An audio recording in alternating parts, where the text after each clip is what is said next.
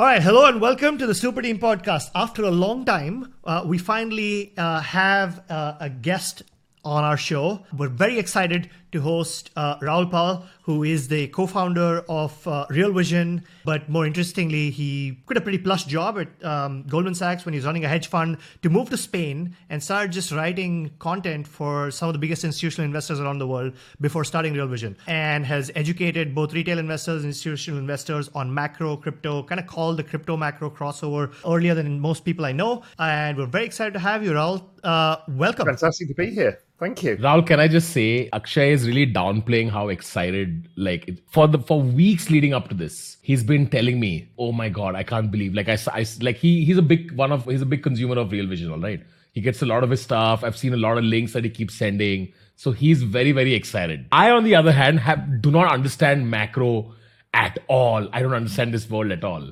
So today's going to be a diverse of Akshay, who's super into macro stuff, and me, who has no idea. So I'm excited for this interview. Well, I hope I don't let you down. I'll try my best.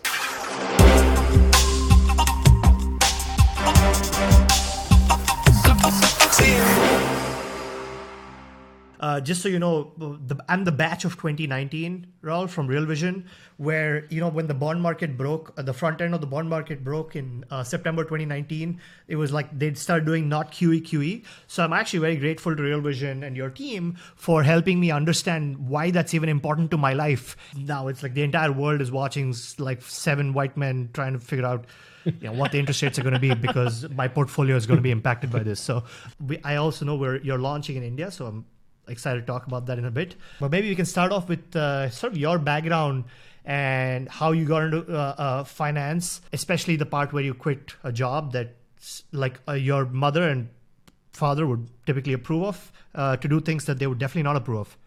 That's right. So just a bit of context. My father's Indian, so I'm half Indian, half Dutch. I lived in Calcutta for a while when I was a kid. Oh, I'm sorry about that.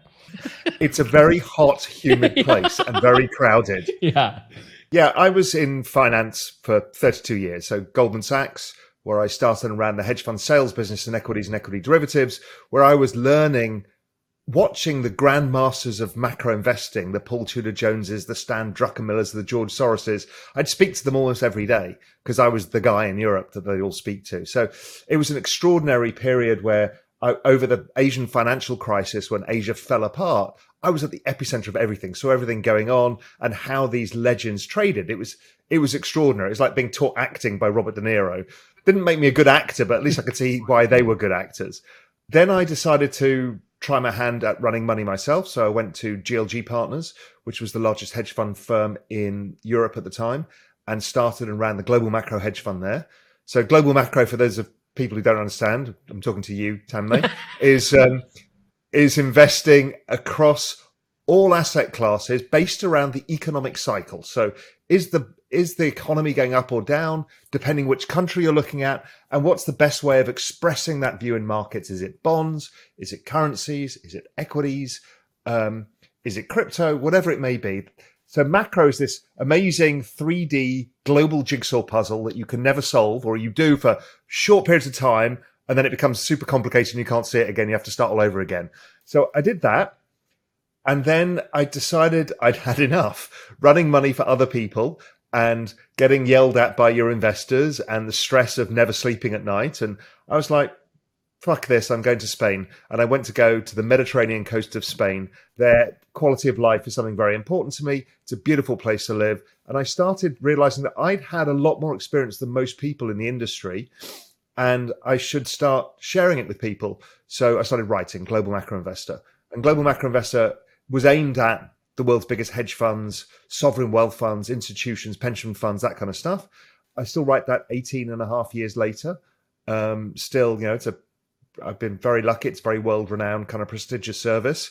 That was the epicenter of everything that came after that. Because over that time, when I was in Spain writing Global Macro Investor, we had the global financial crisis, 2008, which I was lucky enough to see coming. And I became quite well known for that. So a lot of the people in the film, The Big Short, were clients of mine. Really? Okay. I've seen that. Yeah. Yeah, there we go.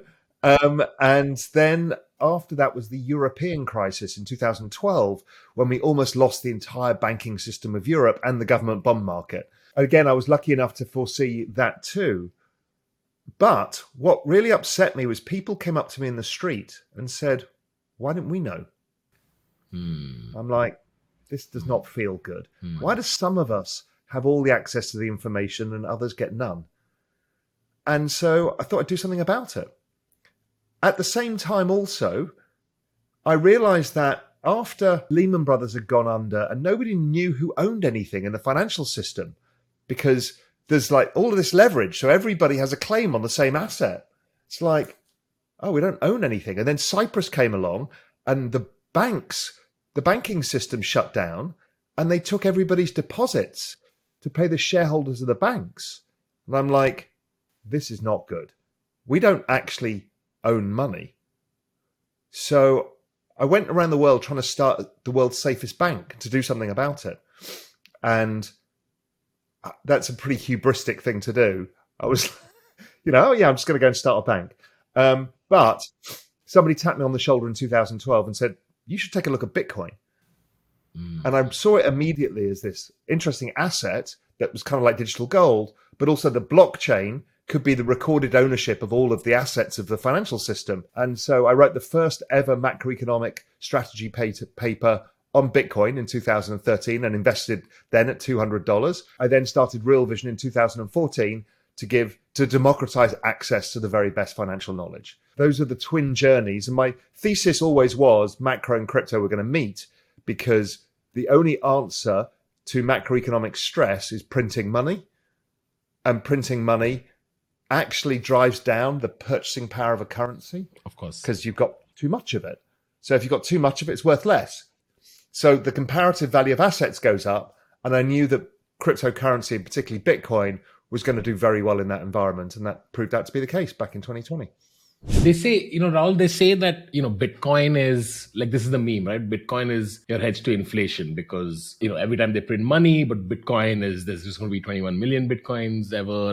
But the crypto market is so heavily correlated to the public markets that it kind of doesn't really serve that purpose anymore, which is, it almost feels like every time there is QE, Bitcoin goes up because isn't it like correlated to inflation, but not in like a hedged way? Okay, let me explain it for your Indian audience. Why do Indians buy gold? So when you look at gold in rupee terms, it's gone up. What has the rupee done over the last 20 years? Gone down. Why? Because of inflation and central bank policy and those kind of things.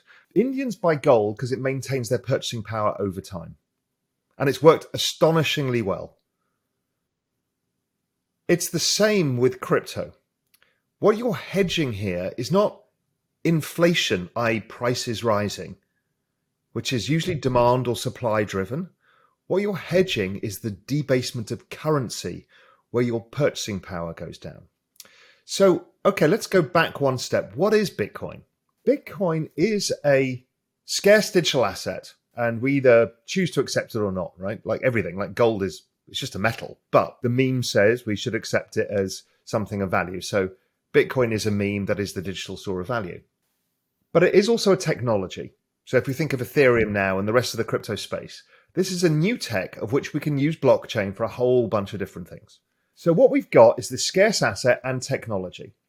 Okay, great. That's worth something.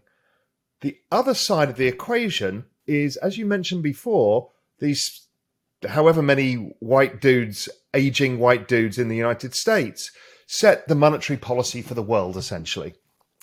That liquidity washes in and out of markets.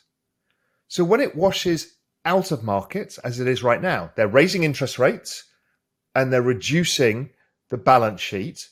That's taking money out of the system. So it's a game of musical chairs. So what happens is people are scrambling for dollars, and both, you see currencies falling around the world, but also people can afford less assets because there's less leverage, less money around. So the price of Bitcoin, NASDAQ, everything falls. I mean, literally everything, house prices. And the dollar goes up because there's less dollars around. That's what's happening right now. That's happening right now.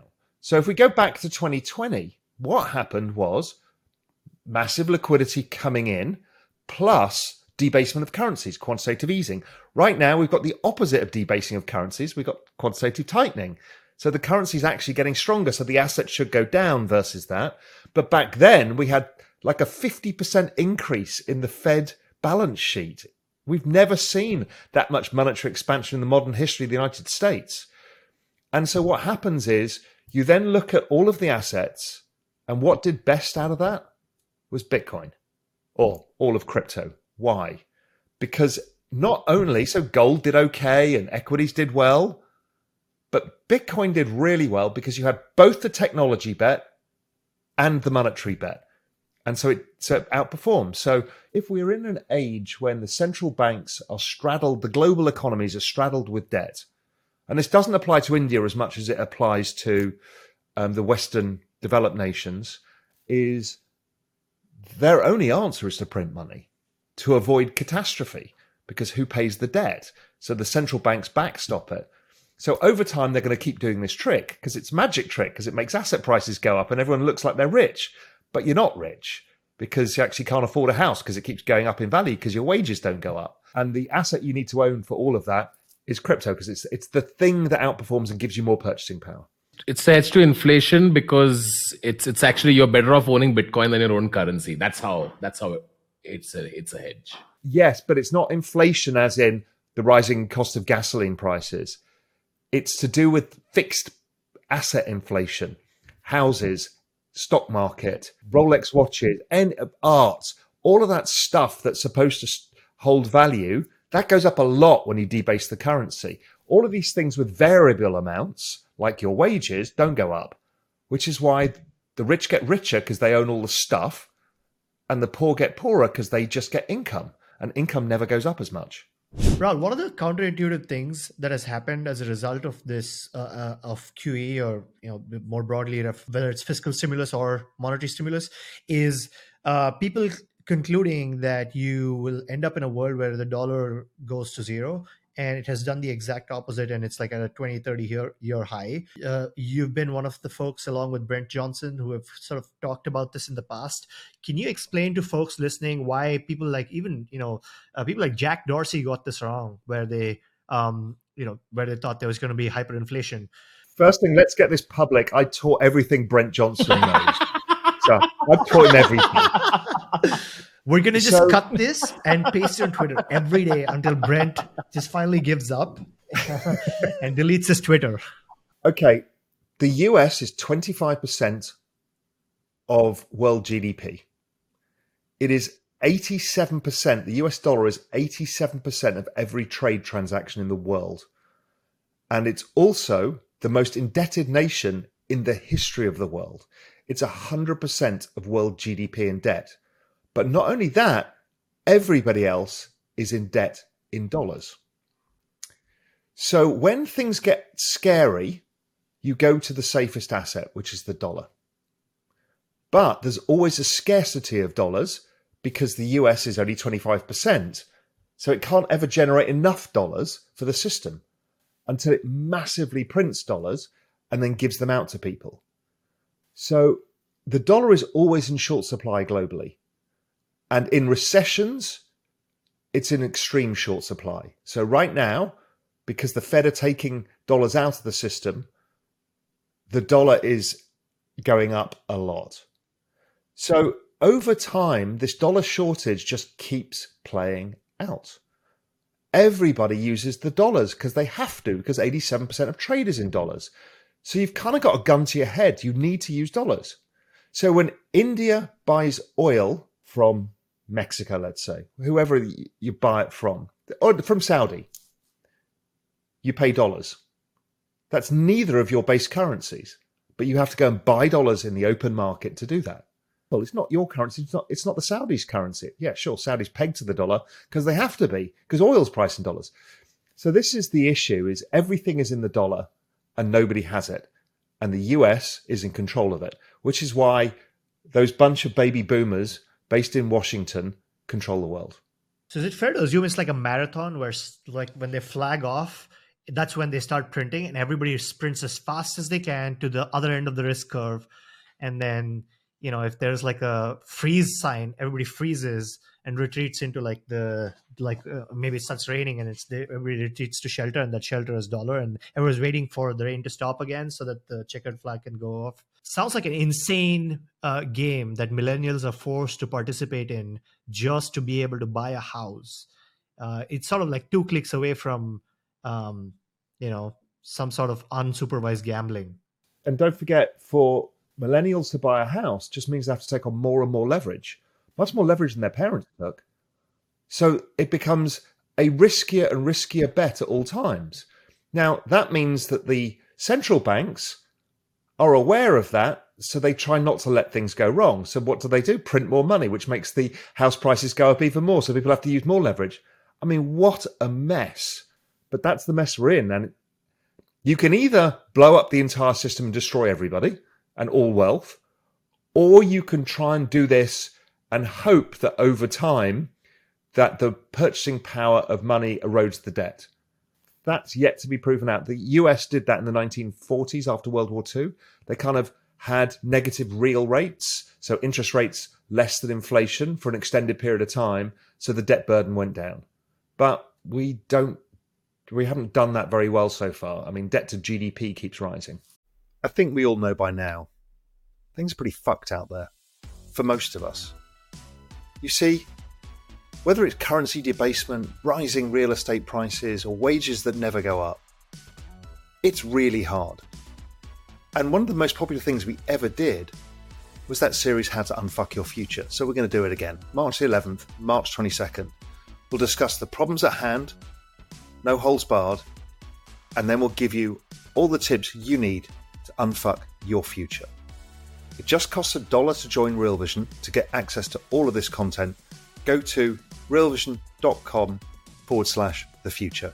I'll see you there. Let's unfuck your future together.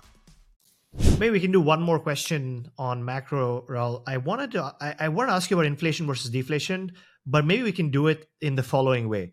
If you had to map out scenarios of how this could play out, and if we were to think about this probabilistically, what are the 2 or 3 ways that this could play out, depending on what the central banks do or don't do over the next 3 to 5 years? So there's 2 schools of thought. The current strongest narrative, which is not the view I share, is that in a world that is deglobalizing, like we're taking Russia out of the world, we're trying to remove China out of the world, there's not enough. And also a world that's moving towards moving away from fossil fuels. We don't have enough investment in mining fossil fuels, that kind of stuff, and therefore any demand in the upcycle means that prices rise and we get inflation.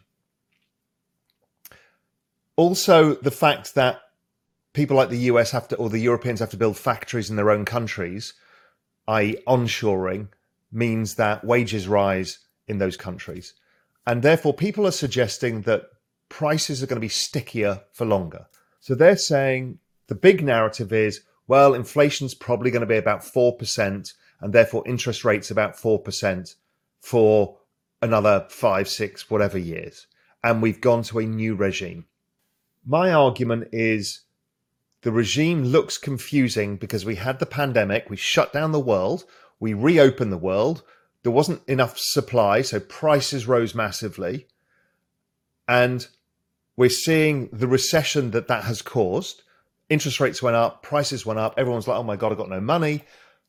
And the downside of that, I believe, is deflation. And I think deflation is a structurally larger force. Why? Because in the Western world, the population is aging. It's completely the opposite of India. So India average age is 28. The United States is 58. And Europe is older. So we have a record number of retirees. Now, if you've ever seen your parents retire, one thing they end up doing is not spend as much money. Why is that? It's just human psychology. You don't know how long you're going to live for, and you've got a fixed amount of money left. So the first thing you say is, oh shit, I need to stop spending because I don't want to be 85 and homeless.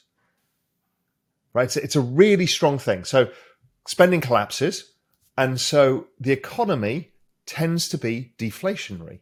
But then there's another mega power, which is globalization. Even though we're in globalization retreat, don't forget, places like India become the net beneficiary here.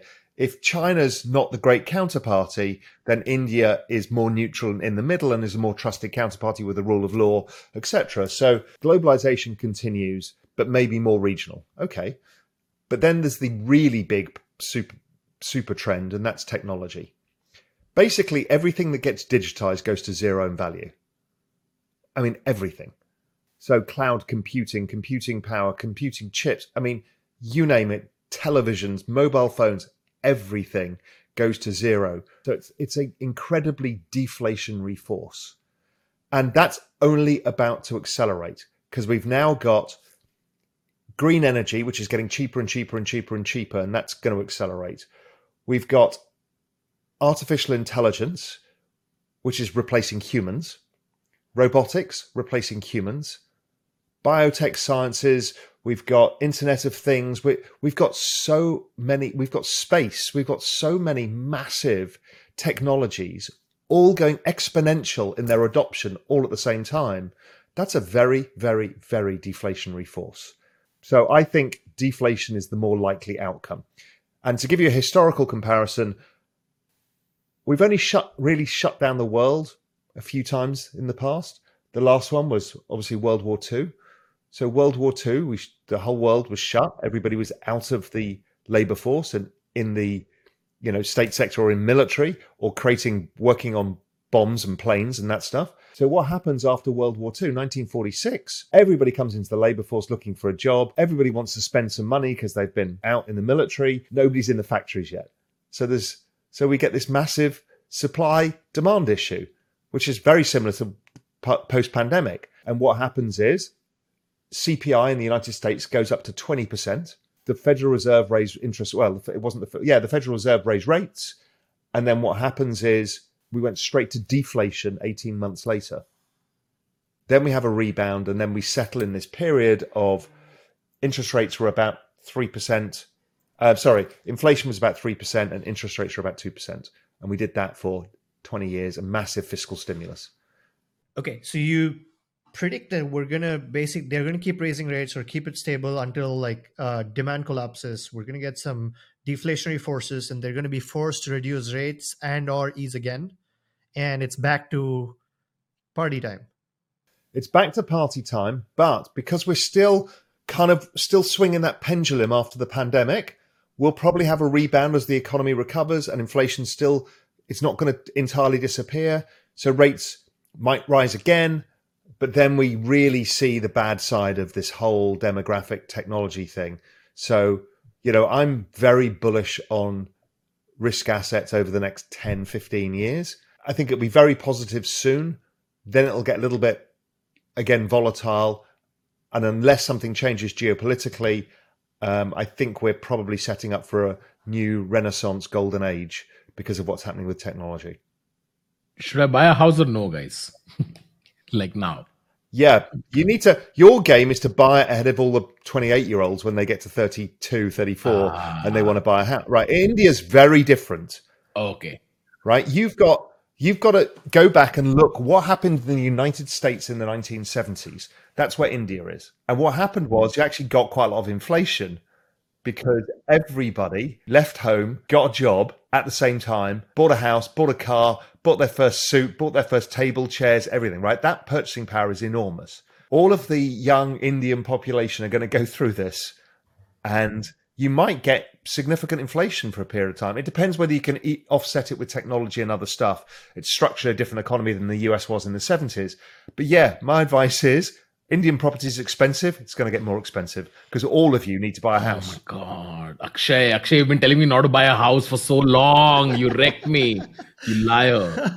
All right, I'm going to make this. How are you going to get the choice? How are Indian house prices going to fall? Well, I don't think they fall. I think that it's just cheaper to rent and use that opportunity cost to invest in assets that are more friendly to millennials versus buying bags of retiring boomers in ETFs or real estate, right?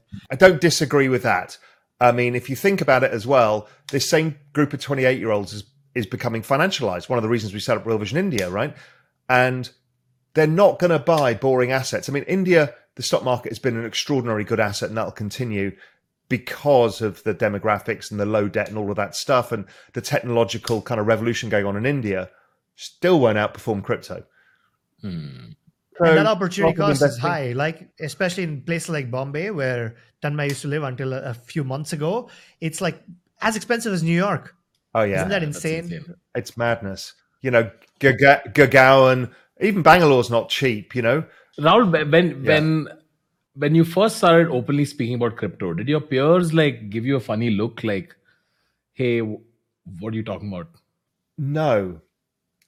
Interesting enough, my peers were like, okay, this is interesting, because macro people are curious by nature. They want to know what this is. Is this an opportunity for me? And I explained to people, listen, I said, I've done the maths here badly because I'm not a statistician. In fact, I failed all my stats classes.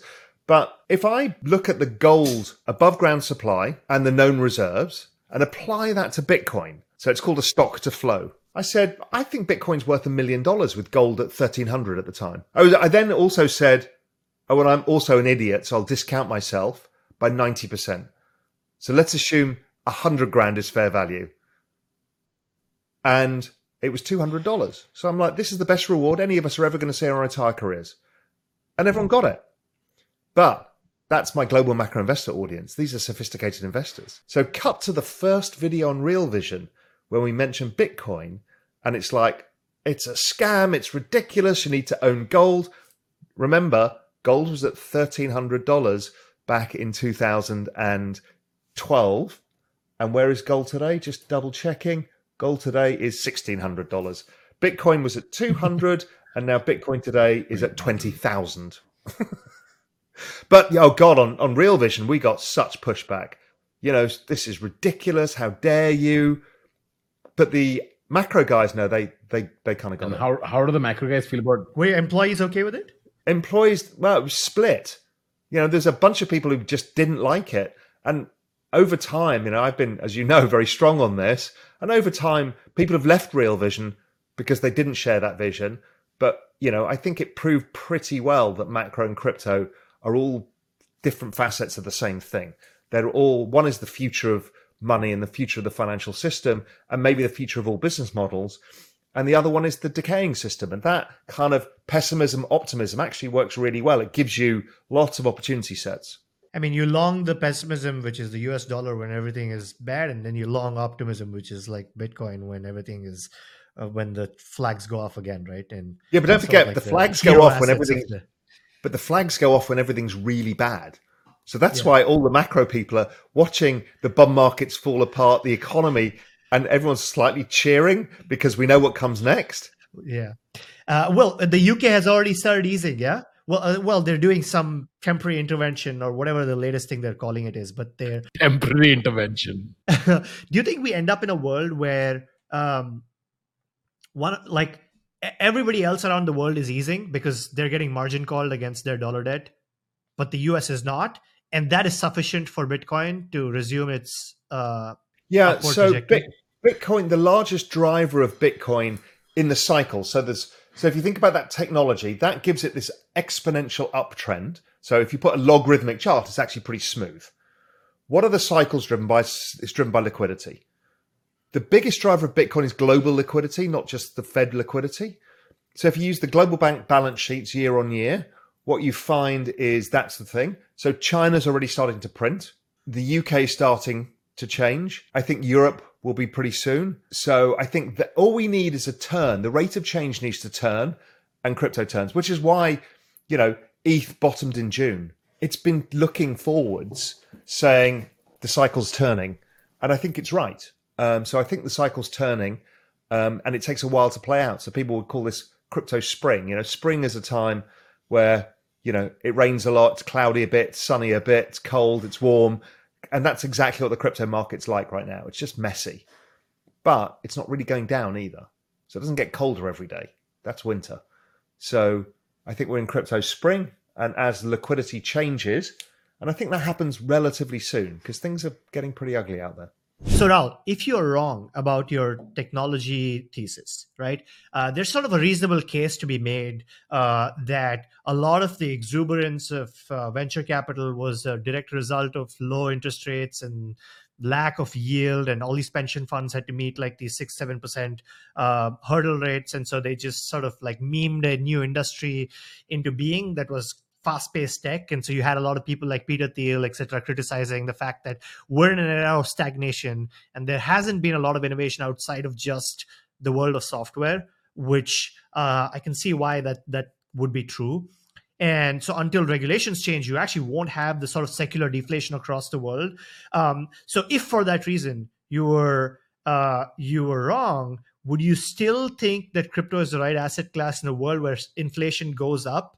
And you're welcome to comment on the first part as well, by the way, on whether how you think about that. The first part is the adoption of technology is relentless. It does not stop. It's not driven by the capital markets. The capital markets mean more entrepreneurs take a shot. Nobody gives a shit if the hurdle rate's 6%. Look at the hurdle rate in India. Look where Indian interest rates are. Where are they today? 7.5%. So 7.5% rates. And how many entrepreneurs have you got? The entrepreneurs in India are going exponential. So it's a nonsense narrative that raising interest rates means that nobody does technology. Go back to the 70s. There was plenty of technology companies like Xerox that took over that period of time. So I don't believe that. I think the adoption of technology is exponential. Again, if people want to understand what I'm talking about, look at India. Look at what happened after Aadhaar, India Stack, UPI, and then the Cambrian explosion that happened there. It's astonishing. I'm so happy you said that. You know, I tell my friends who visited, like my friends from abroad, when they come here and they look at India Stack, right? This is India Stack, which is Aadhaar, UPI, everything together. It's I, as an Indian, feel pained when I have to travel abroad and use payments everywhere else. And you got 1.2 billion people into it in 2 years. This has never been done before. That's the speed of technological adoption. So let's go to crypto. Crypto right now is the fastest adoption of any technology the world has ever seen. It's twice the adoption speed of the internet. Sorry, do you mean by number of holders? Increase in number of holders per year is faster than users of the internet in terms of growth from the first 5 million users. That's where I took it from.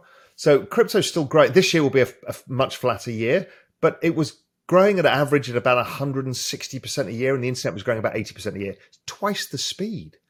So we have never seen a technological adoption as fast as this. And so does interest rates stop that? No. Change in interest rates is the thing that stops it. That liquidity, remember, it's year-on-year rate of change. If they just stopped interest rates, if the US stopped interest rates here, over a while, the rate of change goes flat. Assets can do fine in that because remember, it's technology adoption that actually drives the price over the longer run. So it's the rate of change that's causing it.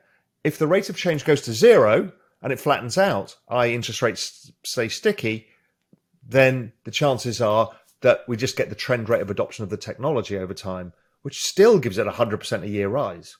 Got it. So even if we were to end up in like higher interest rate environments and maybe you get some inflation, it's still sort of an interesting asset class to be in. I kind of agree with that. I think. Yeah, what you don't want is interest rates to go from 3.5% to 10%, because that will not be a good investment. Then it'll be a very bad investment. But if they stay up 3.5%, 4% for a long period of time, it's fine. If someone wants to start a career in finance, what would you tell them? So the average age of an Indian is 28 years old. Every single one of you is going to be investing. So the industry is going to boom. Now, India is also a leader in fintech. So you probably don't want to work for ICICI Bank or somebody like that because it's boring. But entrepreneurship and fintech, crypto, okay, this is where India excels. And everybody is going to invest. That's the only thing you need to know. The answer to every career is go into a secular bull market. Whatever it is, be in that. Do not go in like the fossil fuels industry. That's a secular bear market. The price might go up, but it's going to shrink over time. Go where the money's flowing. So when you've got a group of 28-year-olds of the size of the Indian population that all want to aspire to that vision of the future selves, to be wealthier than their parents and to have a house and do all of that stuff, they're all highly incentivized to invest. So that industry is a phenomenally good industry to get into over time. Asset management, fintech, all of that. Crypto. Work in crypto, guys. Will Real Vision India help with any of this? Yeah, I mean, the reason I started Real Vision India, apart from being half Indian, is that there are so many young people who need education. And the quality of the YouTube stuff is pretty crappy. That's Thanks, okay. Well, not yours, obviously. But of course. yours is amazing. 2 clicks from CNBC. But I mean, look at CNBC India. I mean, look at the TV channels. They're shockingly bad. So what we need to do is educate people, as you guys are doing, on what is the real opportunity here and how to navigate it and give them the tools. So that's the idea of Real Vision India, is over time we'll build a community and then we'll give the community the tools that they need so they can all learn how to become better investors. And if we can do that, we can change a lot of lives at scale. And that's really what Real Vision's all been about, democratizing the financial information. And Indians were kind of cut off from that. And we want to make sure that they get it. They get the same knowledge base. So a couple of questions. A, what is it priced at? And B, a lot of young Indians just want to outsource the decision of investing to like an expert. So why would they go and sign up for this? What is the case for them to learn about this?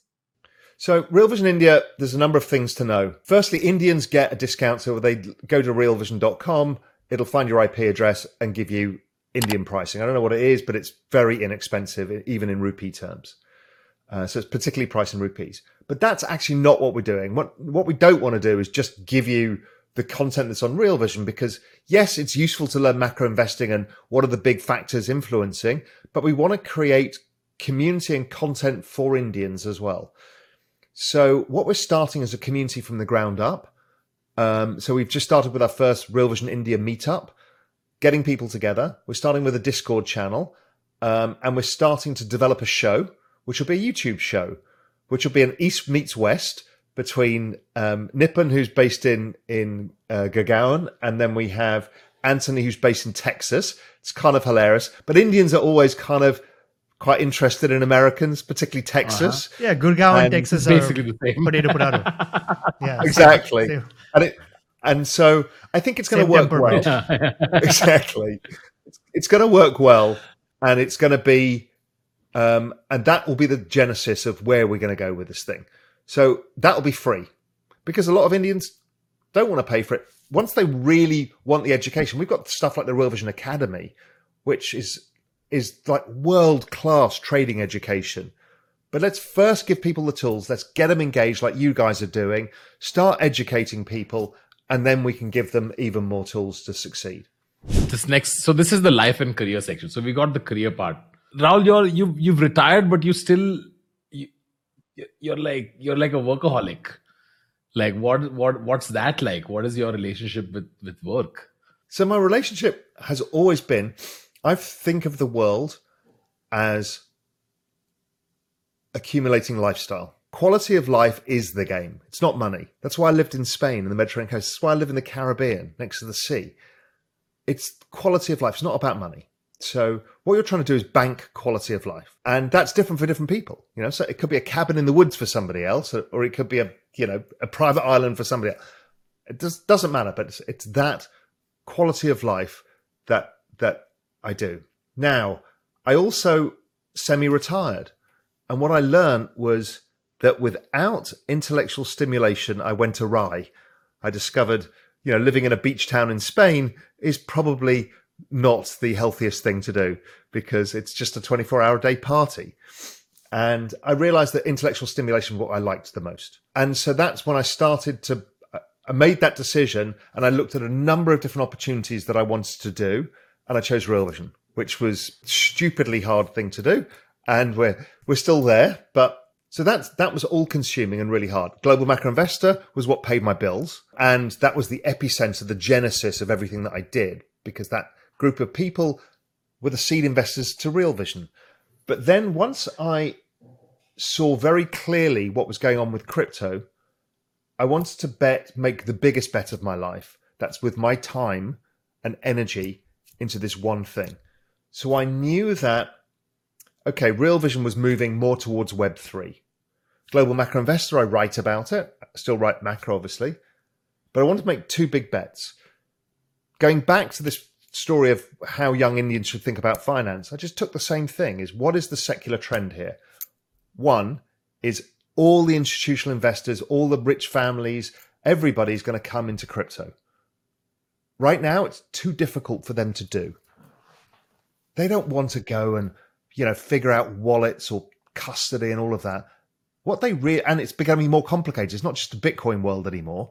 It's a complicated technology world. And we're all feeling a bit dumber every day as this space gets smarter and smarter. So I thought, how do I solve this? And I thought, what we'll do is we'll create an asset management company that invests in the world's best digital asset hedge funds. So let the hedge funds focus on what they do, which is finding the best opportunities in the space. We'll build a broad basket. So now big investors can come in. And that's the start of the asset management business. So that's one bet. Everybody in finance is going to invest in this space. What's the other bet? The other bet is, everybody's going to be using blockchain technology. It's going to change the world. And it's going to be a consumer application of massive scale. Because if I extrapolate the trend rate of growth, we get to about 4 billion people in the next 5 years. So this is going to be another Cambrian explosion. So what are those use cases? So I had a thesis that culture is becoming the new asset class. So this is culture and community. And where those are strongest are music, sports, film, TV, book franchises, and fashion. Now, there's probably religion and politics. We'll leave those two out. But those four apply to somebody in India, somebody in South Korea, somebody in Brazil, somebody in the United States. And they are at a gigantic scale. So I think they're going to be tokenized using both a combination of NFTs and social tokens. And if I think the next billion people come into that and the next $1 trillion comes into the finance bucket to fund all of this, well, I want to capture both of those. So this is the biggest bet I've ever seen. It's the most intellectually rewarding thing I've ever done. It's a whole load of fun. So I'm now working stupidly 14 hours a day, like 7 days a week, but I've got a grin on my face and endless energy from doing it because these times are magic. They happen once or twice in your entire life when opportunity is everywhere. It's not easy. It never is easy. Opportunity is everywhere. You've seen it and you go for it. Do you find the adoption of crypto inevitable because the states have to pass on it? It's inevitable because we as humans want it. We as humans understand some of the fragilities of the system. Humans' two strongest emotions are fear and greed. Crypto works for both of them. Fear is, I want to keep my money. I don't want it taken away and I don't want it debased and I don't trust you. And greed is, hey, this is a perfect behavioral economics incentive system where if we all participate in the network, the value of the network goes up. So this is a very powerful force. Imagine if Facebook, when it started, so Facebook works by giving you a bunch of free tools, monetizes your attention span, and the shareholders get rich and you kind of get abused, but you get the free tools. So it's a trade-off. Imagine if Facebook had given every single user free shares. You would have told everybody about it and would be passionate about it. That's all crypto is. Do you think Real Vision will launch its own token someday? Oh, yeah, we're working on it now. Okay, there we go. Our NFT, which is up, I just worked out this morning, 600% in the last month. We've got a Genesis NFT, which is starting, which is what we're building out our whole Web3 business. We've got another NFTs coming this year, which is going to create a community around fantasy trading, of which that's going to seed another group, which is going to be tokenized asset management, where we get the hive mind, the crowd, to start creating asset allocations. And so then because they're smart people, we want to do that. But the Real Vision token's coming as well. So it's all part of this Web3 explosion at Real Vision that's happening right now. Sorry, the glint in your eye is blinding me. I'll tell you what it looks like, because I've got it on my screensaver and most people don't know about it. It actually says the super community of finance built on the super platform of finance. So what we're doing at core is finance is a bunch of disparate communities. India wasn't part of the Americans or Europeans, wasn't part of the South Asians. Well, we want to bring both geographic people together, but also crypto, macro, single stock investors, precious metals investors. We want investment advisors, asset managers, students. We want all of the communities of finance, and we'll overserve them. Like we're doing with India, they can use the existing content because it applies for them, because Real Vision goes across everybody, but we'll create new experiences for all of these communities to super serve these communities. And to do that, we're busy building out a super platform of finance. Does that mean the Real Vision app will go from being a content delivery app to a community management app, and it just looks different in like community management and experiences? So there's going to be charting, pricing, portfolio tools, the ability to execute, education, note-taking, artificial intelligence that takes all the information from the network and gives it back to you in insights. There's going to be a lot of different features coming that get rolled out over time, that I want you to live your financial life entirely on Real Vision. Because right now we're spread across 20 bloody apps. And it's crazy. The disparate communities stuff. I'm not going to take away from Twitter. We all use Twitter, but we might as well double click on your Real Vision desktop app and your Twitter opens up as part of it. And maybe you can curate Twitter so you only see stuff from Real Vision members. Well, that's going to be a better curated list than the crap we have to deal with every day on Twitter.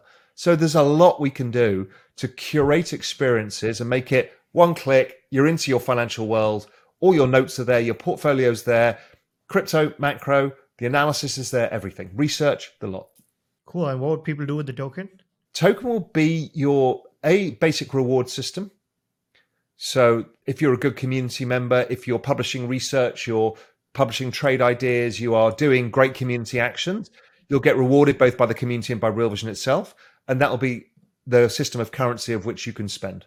So it should be a true utility token, something more akin to how FTX use a token, which is the way of navigating the ecosystem. You accumulate more tokens, you'll be able to cash them in, membership reward If you style stake them, accounts. You get different tiers of rewards for staking different amounts. Okay, cool. Very exciting. When does it happen? Is that announced yet? No, we're still working on it. We're still building out the social graph, stuff like that. But it should happen maybe by the end of the first half next year.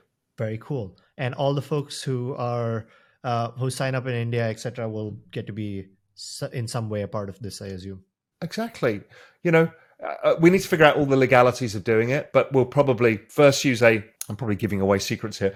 We've been using things like POAPs for events. So proof of attendance protocol. So we start building a social graph, rewarding people for community behavior. We'll have a system like Reddit did first. You get some points. I think we've been using coconuts. We've been testing because it's the Cayman Islands, coconut points. But eventually that will convert probably to some sort of airdrop version of a token. But again, we've got a lot of legal work to get to. I've got a personal question for you, Raoul. It's very personal, so hopefully it's okay. What do you have in your alcohol cabinet? Oh, Jesus, I've got a very big alcohol cabinet. Okay. From all the partying in Spain, I had to know what you collected in your portfolio. In my portfolio of alcohol in the cabinet, I mean, I literally have everything, but the ones that I will frequently go around is rum, obviously, because I live in the Caribbean. So there's a fair amount of rum, although me and rum don't get on as well as I used to. We used to love each other, but now I don't like the rum as much as it likes me. Oh, the hangover is bad. Really bad. Yeah. But I've got everything from... Hold on. Have you had Old Monk rum in India? Of course I have. Of course. Oh, all right. There we go. Okay. Yeah. What is the rum? How do you? What are the best rums? Like, how does one drink rum? So there's two real types of rums. Firstly is aging, right? Same with whiskies. So the kind of 5 to 7 year old, that's the stuff you can mix with anything. So like you'd have, with Coke or with soda or with ginger or whatever. And, in that kind of bracket, stuff like Havana Club or Flor de Caña from Nicaragua, great stuff. Then you start getting to the fancy rums. Like Indians are kind of mad about Scotch whiskey. Here in the Caribbean, we're mad about rum. And so every one of these small islands has their own rum. And some of them have really special rums. So Flor de Caña is my kind of go-to high quality rum. The 12-year-old Flor de Caña is like, you can drink it neat, you can drink it mixed. It's like perfect. But then after that, you go to stuff like Clement from Martinique, the French rums. They're called rum agricoles. They're really interesting.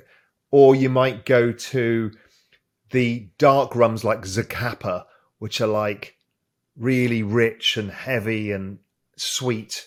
There's a whole different experience of rums.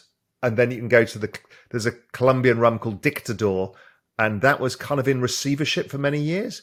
And so a friend of mine bought it, and the bank had a hold on their warehouse. And in their warehouse was 50 years of rum because they weren't allowed to sell it. So it's got the oldest rum collection in the world. And Real Vision we made some videos for Dictador rum, and he sent us several cases of 1980 Dictador. Okay. And it's unbelievably good. And he's got rum going back to the 60s, I think.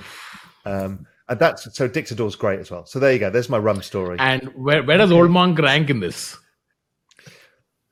Old Monk I have fond memories of Old Monk. From yesterday? I have not. I have it every time I go to India. Yeah. It's quite sweet. It is sweet. Yeah. But Indians love sweet stuff, right? Yeah. So it's a bit sweet. Yeah. But you can't go wrong. It just reminds me of India. So who do you get along with now? Are you more like a Scotch or a... No, I'm, spirits wise, if I'm feeling fancy, want a couple of drinks before dinner, aperitivos, I actually like Campari, or if you're going for a Negroni, something like that. I also like pastis. A lot of people hate pastis. I love it. So whether it's Greek ouzo or Lebanese raki or French Pernod or Ricard. So I like that as well. If I'm drinking spirits, it's gin tonic or vodka soda, stuff like that. But really, I drink a lot of champagne and white wine and red wine. If you find you drinking at 3 a.m., what would it be? If I'm drinking at 3 a.m., I'm making mistakes. So I'll be drinking rum and then I'll be broken the next day. Cool. Got it. Well, you've got to find a way to make this a part of the Real Vision experience. Well, did you not see my video on YouTube? I did that video on YouTube last Friday. Everyone should watch it, actually. It's hilarious. I just drunk my way through it. I had everything behind me was all bottles and stuff. And I drunk and did the whole thing on my own with no producers or anybody else. Well, I'm just saying there's probably some interesting ways or interesting utilities to the token that's about to launch, So that's right. And if you've shot a podcast with Raoul on like 10th of October, let's say a random date, right? You automatically get invited to the Cayman Islands to try the Dictador 1980, right? Like, exactly. I'm just giving you an example. Like, for example. Yeah. Any trips to India planned? No, annoyingly. I need to go see, maybe, I think it's my mum's 80th and she wants to go to see my cousins in Delhi. So maybe November next year. If not, I'm always looking for an excuse to go to India. It's just a long way from the Cayman Islands. When I was living in London or Spain, it's actually not that difficult. It's a 9-hour flight. But from here, it's a bloody long way. What's interesting, we've got a huge Indian community here. So even the hospital here is a Shetty hospital. And they have world-class dosas there because they're all South Indians. Of course. And so You can go there on a Sunday morning, get dosa for breakfast. Oh, that's amazing. All right, maybe when we go to Miami next year, Akshay, maybe we can give the Caymans a visit. Yeah, it's an hour. You should come down. It's beautiful. Where we got this interview it's completely worth it now. We have achieved we've achieved in the 70th minute the whole point of this, Raoul, was for you to invite to eat dosa. You're both invited. You must come down. And you should come down to Delhi. We'll show you a great time, and I'm sure like Real Vision India has like an incredibly bright future ahead of it. I think a lot of young Indians would really benefit from learning how these 7 aging white dudes affect their financial lives and futures, as I found out in 2019, to much shock and awe. And I still can't believe that a website where you invite hedge fund managers and all these folks and talk about this stuff is something that is relevant to me, somebody who's not in finance and has nothing to do with any of this, because guess what? I guess millennials were dealt with a hand that requires them to learn this stuff. So appreciate all that you do, Raoul, and your team does. Thank you very much. Yeah, it's an important thing, and hopefully we can help people. Sounds good. Do go check it out. We're going to link everything in the description. Raoul, thank you so much for taking time out. This was an absolute pleasure. I feel like my brain got a little bigger from just trying to keep up with you. And I taught you about rum. You did, most importantly. Yes. Hopefully we get to do this again. And if we're ever in the Cayman, we'll come say hi. Thank you, Raoul. Lovely. Really enjoyed it. Thank you so much, guys.